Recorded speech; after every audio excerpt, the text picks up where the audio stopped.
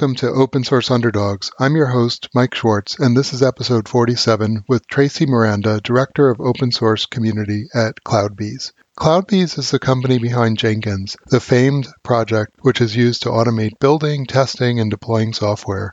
Many commercial and open source projects use Jenkins as part of their continuous integration and delivery infrastructure, including my company, Glue. Jenkins was forked from a project called Hudson, started by Sun Microsystems in 2005. After Oracle acquired Sun, Hudson was forked and rebranded as Jenkins. Tracy has been an entrepreneur, a developer, a technologist for around 20 years. She was active in the Eclipse community, serving on the board of directors. She's also one of the founders of the Continuous Delivery Foundation, which operates under the Linux Foundation. Hopefully that gives you a little background, so let's get on with it. Here's Tracy. Thank you so much for joining today. Thanks, Mike. It's my pleasure to be here. For 10 years, you founded and ran your own consultancy specializing in Eclipse development. How'd you end up getting involved in CloudBees? Yeah, so I think the common thread there is definitely open source. So I think that's something early on in my career I've always been drawn to, especially because of the innovation you find with open source communities. And it came at a time I was looking to just make a change in the career and focus a bit more on some of the community building aspects. And as I was talking to people out in the industry, I got introduced to Kosuke Kawaguchi, who's the creator of Jenkins, and at the time was the CTO of CloudBees. And the more he talked about, the next stage of CloudBees and what he wanted to do with Jenkins, the more exciting it sounded to me. So I couldn't resist the opportunity to join his team and lead the open source team and drive that future direction. So for the non-geeks in the audience, can you talk a little bit about the history of Jenkins and how that impacted the development of CloudBees? Yes. Yeah. So Jenkins is a build automation server. It's most commonly used for continuous integration and continuous delivery, which are big parts of delivering software. So it's a tool that's been around for 15 years. Many might know it originally in its first incarnation as Hudson, but it evolved over the years and became Jenkins and became very rapidly adopted by developers and folks delivering software everywhere just because it gave you a lot of flexibility. And it was the first tool that sort of helped you integrate and build your software. And really what we say is it was the start of this whole field of developer productivity engineering. And around it, so companies like CloudBees emerged, offering more enterprise versions. So when it came to scaling or features around governance and securities, then CloudBees would offer enterprise Jenkins. And that's just sort of evolved. And now the whole space is currently really doing very well as we deliver more and more software every day. So CloudBees has a number of products and services. For 2020, what are the most important products with regard to revenue, and what are the most important projects for future growth? In 2020, well, let me talk about the direction we're going first of all, and then I can bring that back to the present. So we see just everybody's delivering a lot more software, and software has become critical to every industry. So, whether it's a bank or a travel company or an insurance company, you name it, software is a differentiator for them. So the more software we have, the more we kind of start to talk about like software factories and you can use the factory metaphor as well to apply it to this. So we have in that model, we talk about software delivery automation and software delivery management. So automation is just, the name says it all. It's everything you need to do to get the software delivered, pretty much like a factory. And then management, the software delivery management or SDM, is the part where you have the business intelligence coming in. How do you make the decisions, what to release when and to who? So that's the direction we're headed in, and we're building out all the different parts that contribute to, integrating all the tools. Today, what a lot of companies have is basically focused on continuous integration and continuous delivery. So tooling around tools like Jenkins. We also have, SaaS versions of CI/CD tools, and then any tools that help you deliver faster. So we've got a whole kind of portfolio depending on your flexibility and what you're trying to achieve. CloudBees is in a very horizontal market. As you mentioned, you're serving customers in basically every industry. Given that, does CloudBees segment solutions or the marketing effort either vertically or by use case or in any other way? I think probably the most clear segmentation, which we'll kind of see, is whether people want to manage it and have things kind of on-premise themselves, or whether they want, software as a service. So that tends to be a key differentiator. And oftentimes it will depend on the industry. So certain industries might have very strict compliance or governance around it. So perhaps it always has to be an in-house solution. But then perhaps some newer startups or in different segments can afford to go with much more as a service model, where they don't really want to deal with the nuts and bolts and the upgrades and the security patches. They're just happy to focus on what they need to do to get their software out the door. Without open source, there probably would be no Jenkins, at least as it currently exists, and therefore, I guess, perhaps no CloudBees. But going forward, why does continuing to invest and contributing to an open source community materially help the business? This is my key role at CloudBees, is kind of overseeing the whole open source strategy. So you're absolutely right. CloudBees is based on this massive open source project. And as we grow and continue to evolve, we're going to do a lot more in open source and in different ways. I think there's lots of different benefits we see to open source. So on one side, if you take kind of just the engineering side, there's very obvious benefits from working with the community. You get fast feedback, you get people contributing. A lot of the developers we hired in the early days would come from open source communities. And then they even have the advantage of they're already up to speed with the processes and the ways of working and the code base. But then there's also, other kind of strategic sides to open source as well. Open source projects tend to spread like wildfire. I heard someone using the term kind of the open source tsunami. And they have a tendency to change the direction of industries. You take something like Kubernetes, which caused a big shift in the whole sort of cloud infrastructure. So in that way, we also kind of look at technologies for them to be open and for them to drive the future direction of the industry and help us to get to an innovative place. So we always want to be involved with open source and find ways to, just create those kind of win-win situations for both the community and the company. You mentioned previously that was an enterprise version of Jenkins. And I'm wondering about today, is there still software that's non-open source? And if so, how do you decide what to open source and what to keep private? Yes. Yeah. No, that's a key thing. And it's constantly evolving. So we have an internal process and we'll kind of look at the way things are evolving in the market. In general, like you take something like Jenkins, and we have a lot of plugins added by different groups and different individuals in some cases. One thing that CloudBees will do is for the software like CloudBees Core or CloudBees CI built on top of Jenkins, is we also offer kind of tiers of plugin. So we know which ones meet a certain level and meet the requirements for enterprise type customers. So this is focused specifically on things like security and governance and running things at scale. So typically features in those areas or verifying plugins will be the areas we'll tend to kind of have as the more closed source, and anything developers tend to use, those tend to be, pretty open. I'm sure you've heard this term, open source strip mining. where large companies, take software, open source software projects and commercialize them. And, you have a SaaS offering yourselves, but is this something that you're concerned about, or any thoughts about this sort of phenomenon?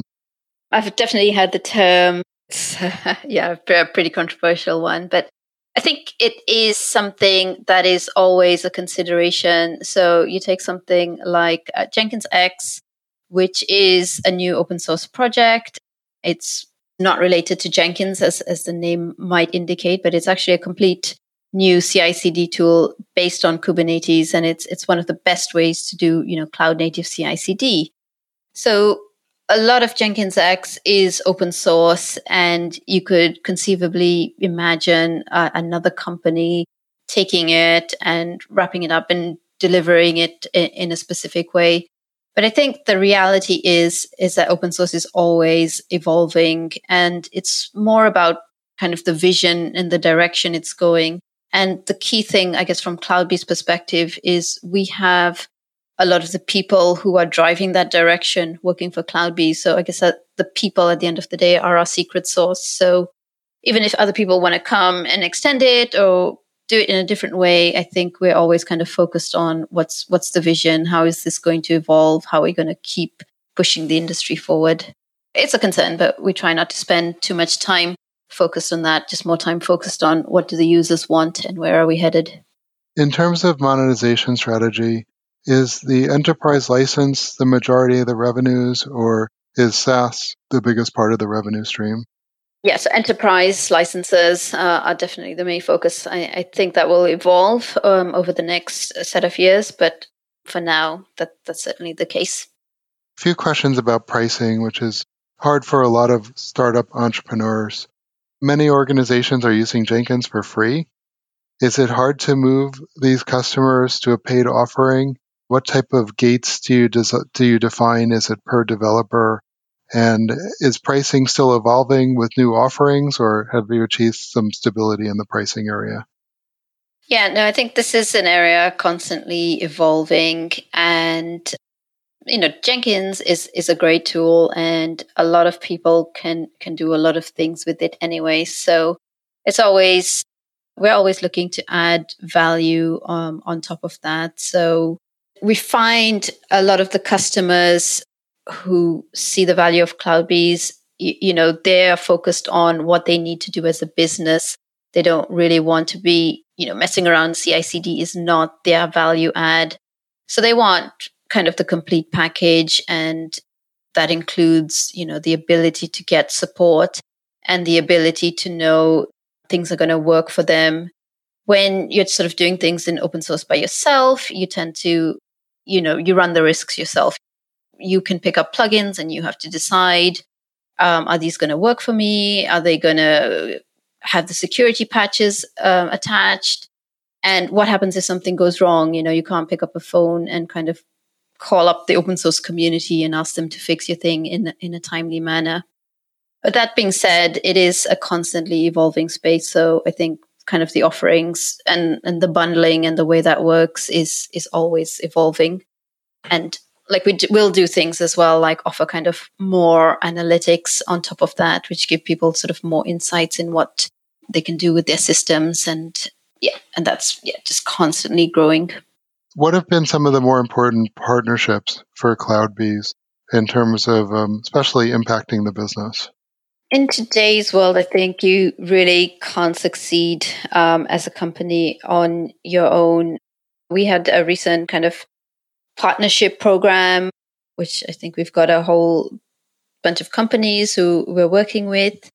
We also, my remit tends to be on the open source, and they're on the Continuous Delivery Foundation.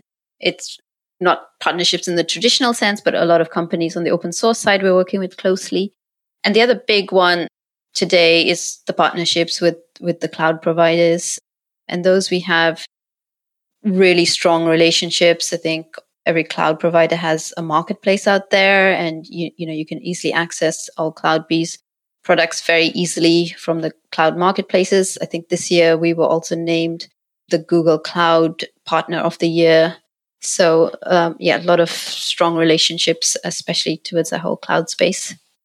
You have a lot of experience in this area, so I can't resist asking, but companies can host their own open source and build their own governance infrastructure around a project, or they can move to a foundation that can help maybe attract a larger community. What's the strategy of CloudBees there, and how has that evolved over the years? Yeah, no, great question. So Jenkins itself pretty much had its own governance, and that worked well and served the community really well for the first kind of 10, 15 years. It was, a very lightweight model, software in the public interest, provided some great services. But eventually it got to a point where there were some kind of sticking points in the community. These were things Kosake sort of shared widely with the community.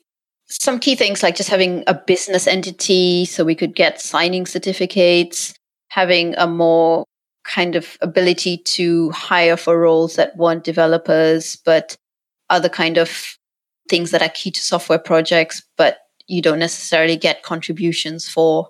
And again, the ability to build a bigger community. So these were kind of some of the limitations that were hit. So Jenkins got to a scale where it needed to grow past that, and to get companies interested and understanding it, they needed a really kind of known model, which is why it then looked at setting up Jenkins in an open source foundation, and that led eventually to the Continuous Delivery Foundation forming, which the more we talked to folks, the more it made sense not just to have a single project foundation, but to have something where a bunch of folks could come together and work towards a bigger vision. So that's been the key thing. The creation of the Continuous Delivery Foundation is what I've helped launch over the last year. And that's been a major kind of change, both for Jenkins and for CloudBees as a business. You've been an advocate for diversity, and I'm wondering, have you been able to have an impact on how CloudBees builds the team? Yeah, no, I think diversity is super important for all sorts of reasons, but especially for business ones. I'm very lucky in my position. I head up the open source team.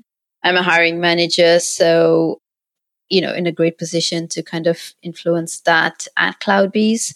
So I have a great team, and I'm happy to say very diverse on kind of multiple axes. So gender and age, and from where we are across the world. So that's been really nice. But we also have lots of initiatives at CloudBees. One of the things I'm pleased to say is there's a lot of people doing things at CloudBees and kind of constantly changing the status quo, which is nice, because it's not always something I have to do. Then I can just kind of focus on my main job. But a lot of great folks pushing things in the right direction. We're recording this episode in May of 2020, so the pandemic is on everyone's mind. It's easy to look at all the negatives, but being an entrepreneur, I think I'm inclined to look at positives. Is there any way we can spin the pandemic as a positive around creating more diverse teams? That's really interesting. But I think by moving online, and by a lot of companies had this almost artificial limit on where people can be hired from, and all having to live in specific areas, which are often cities, which often have, big barriers to entry in some cases. I think by going virtual, you do remove some barriers. You do make it easier for people to be hired from wherever they are. And all of a sudden that does open up the field of people you can hire from. So I think in that way, it can be very positive. Just speaking from my own personal experience, my company is very globally distributed in terms of team members. We have team, members from like every continent except Antarctica. So we're doing an okay job in terms of diversity there, but in terms of getting more women on the team, we've faced some challenges. I know you've talked a little bit about this topic, but maybe you can share. Why do you think there aren't more women in tech?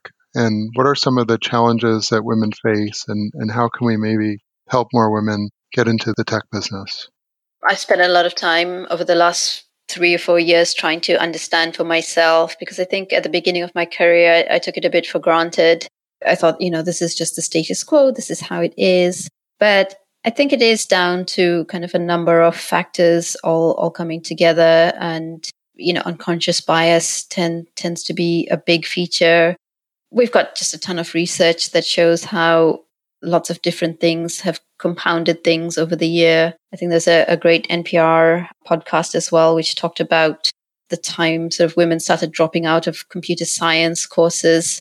And it was almost because computers in general were marketed towards boys, and it was very difficult for them to sort of come in disadvantages to the courses. And there was not a lot of empathy for that. So I think that's kind of one factor, but there's a lot of other things in general that play out, just networks and how people bring people into companies. So the good news is I think we have more awareness than ever before of what it takes. And then there's a number of things we can do. The bad news is you almost have to keep at it constantly, and things change very, very slowly. But we know, for instance, just representation matters hugely. So having more women voices, having more women in higher position, kind of modeling. I think there's that great expression, you can't be what you can't see. And then just having more, not just mentors for women, but sponsors who are ready to kind of pull them up in the right channels, help them to get and meet their goals much faster. And I think we're getting a lot more systematic approaches in place to do this. And actually, I was really glad to see with your podcast, you have, a lot of the recent guests have been some very, frankly, incredible and awesome women. And I think that's places you start, just having that representation, having those people talking and telling their story. Thank you. Yeah, we're doing our best. So, okay, last question. You ran your own company for a decade, and you've been around open source for a long time. So I'm sure you've seen some successes and failures of entrepreneurs who have tried to use open source as part of their business model. So if you were starting out from fresh today, you wanted to use open source, and build a business around it, do you have any advice for that person about how they should go about it? I think there's a lot that gets said about kind of open source and the relationship with business models. I think I completely buy into it. Building off open source has so many efficiencies and so much kind of leads to a lot of serendipity. I think you see a lot of startups today embracing open source and understanding that it's not just open source in the sense of code, but what you're really doing when you embrace open source is building out a community. And I think people understand more than ever how key developers are to any product and how key that community is. So not that open source is the only way to do it, but it's such a great way to do it. And I think the main advice would be, if you're doing it, you have to commit to it completely. You can't kind of be half-hearted about open source. You have to commit to the vision and to the community and constantly growing it and tending to it like a garden. And then it will pay huge dividends. And we have seen the companies who have done really, really well off open source. It's just kind of really sort of impressive. Tracy, thank you so much for spending some time with us today, and best of luck at CloudBees and with the Continuous Delivery Foundation. Great. Well, thanks very much for having me. It's been great. Thanks to the CloudBees team for helping us to promote this episode on social media. Editing by Inez Satenji, transcription by Marina Anchikovic, cool graphics by Kamal Bhattacharjee, music from Broke for Free, Chris Zabriskie and Lee Rosevere. The podcast Twitter handle is @FossPodcast. Next week, we talk to Ed Consevoy, founder and CEO of Gravitational. Stay safe, everyone, and until next time, thanks for listening.